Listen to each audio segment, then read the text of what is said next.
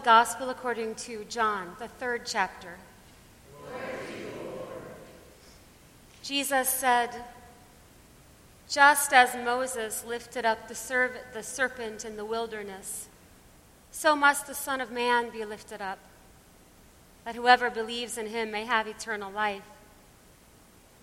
For God so loved the world that he gave his only Son, so that everyone who believes in him may not perish, but may have eternal life.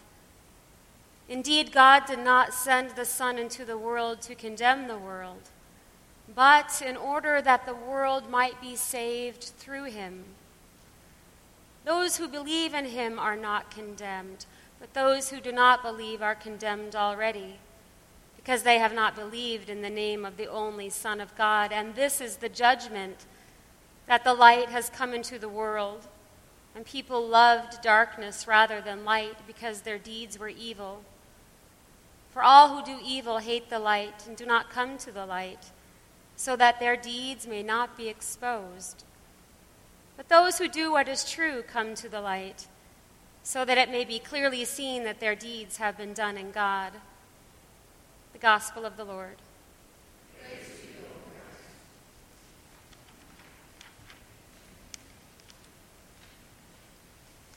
I encourage you during this morning's sermon to keep your bulletin open to the 1st chapter, or the first reading, as there are some images after the first reading that we'll refer to in just a few minutes. There is deceit in this story from the book of Numbers, or should I better say, there is the illusion of deceit in this story. Before I get too far ahead of myself, we must set today's stage. We have the Israelites, God's chosen people, freshly sprung from their captivity in Egypt, wandering in the desert and whining. Their whining, like my own children's whining, eventually gets the best of their parent, and God loses it and sends snakes to bite them. The bitten ones die. The people beg Moses to pray to God to take these snakes away. God hears their cry and tells Moses to make a big bronze snake, wrap it around a giant stick, lift it up high, and whoever looks at the snake will be healed and will live. Moses obeys. The dying people gaze upon the bronze serpent, and they are saved. So where then, you may ask, is the deceit in this story, or rather the illusion of deceit? Well, this story potentially deceives us by leading us down a false path, tricking us into believing that anything can be life-saving, in this case a snake on a stick, which we know to be false, and yet nonetheless, here it is in the Bible. Are we then to believe that snakes on sticks save lives? For all times, in all places, for all people? After all, it's in the Bible. Let me add here, parenthetically, that this trickery is mixed with my absolute favorite literary device, which is irony. So now we have deceit, or the illusion thereof, combined with irony. We are in for a very good ride. One irony I will save for later. The other irony is that in this story, it seems as though God is instructing Moses on how to create an idol, which I think is kind of funny.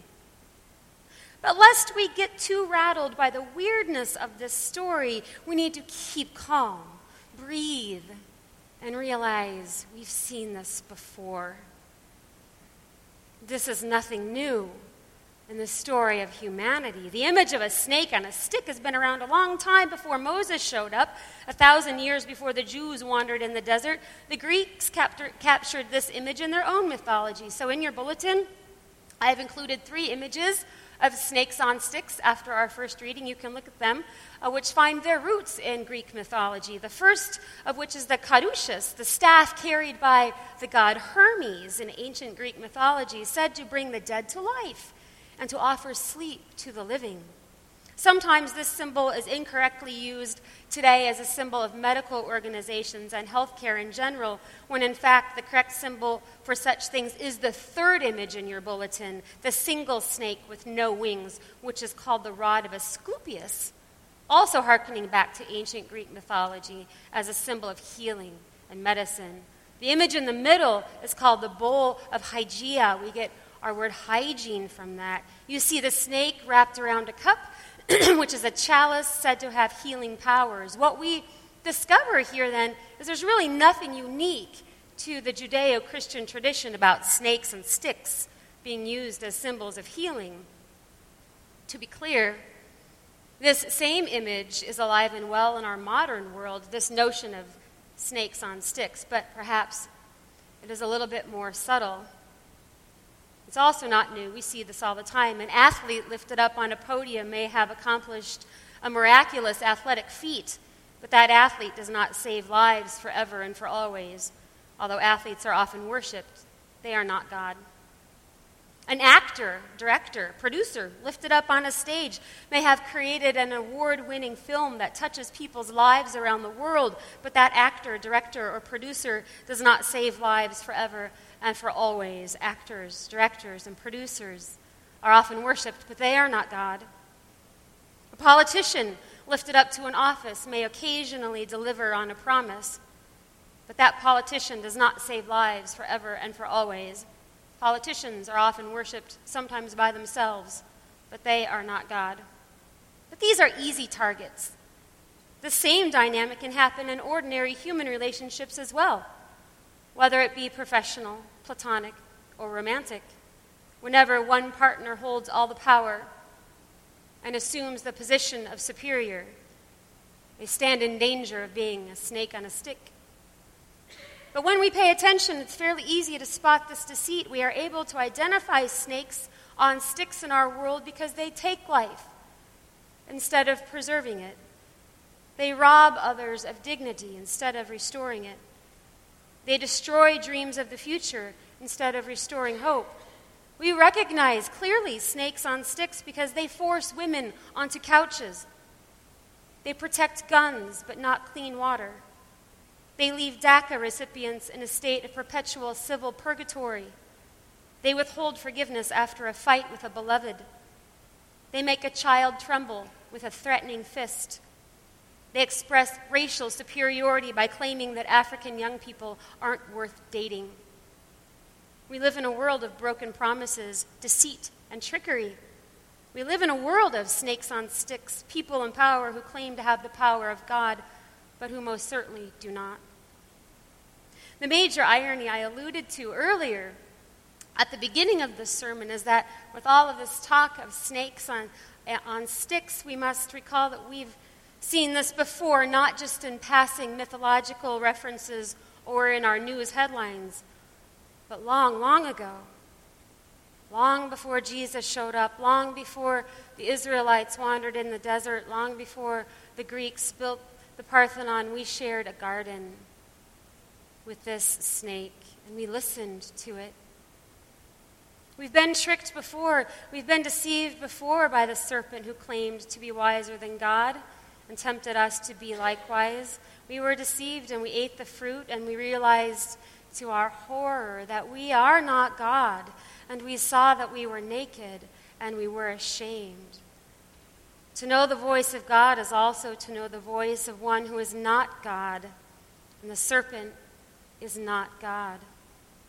But similarly, to identify a mere snake on a stick also helps us recognize the one to whom this story in Numbers ultimately points, and that is to Jesus Christ, who addresses the universal yearning for life and healing in a way unprecedented by snakes and myth.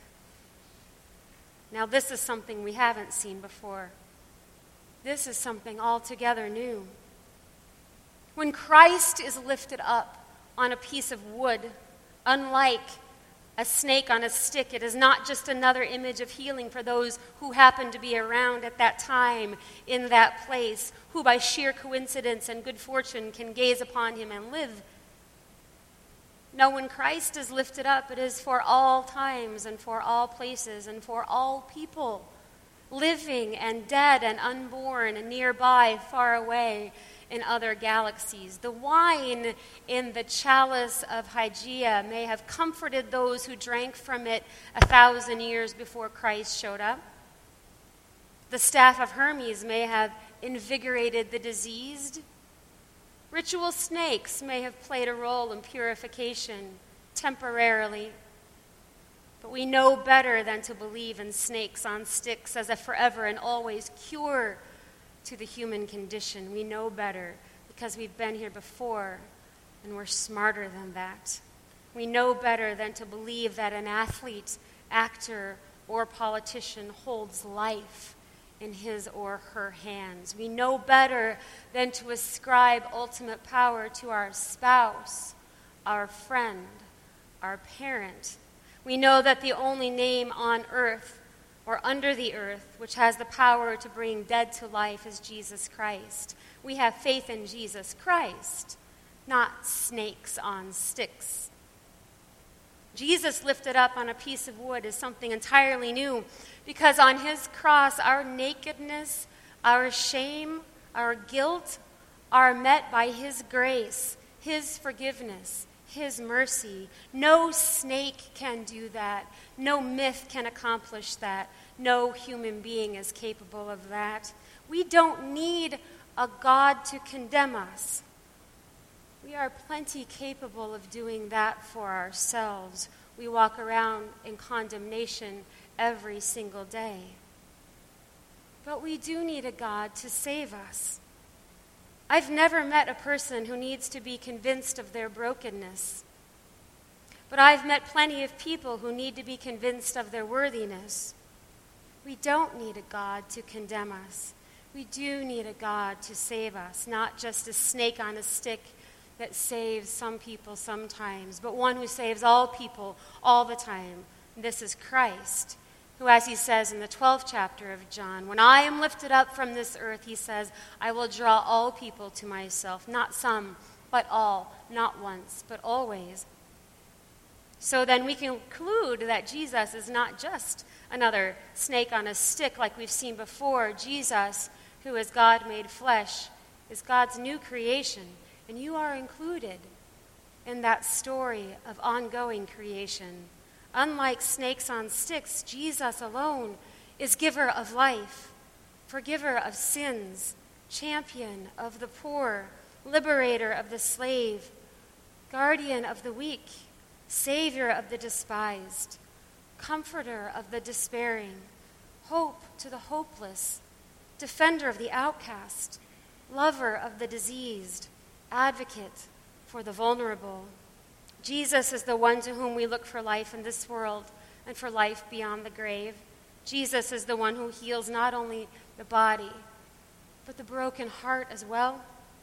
Jesus is the one who forgives us those things we cannot even forgive ourselves. In Jesus Christ, there is life abundant for everyone, no exceptions. Jesus shows his love for you by dying for you without trickery, without deceit, like the serpent of old. He loves without condition, without coercion, without end.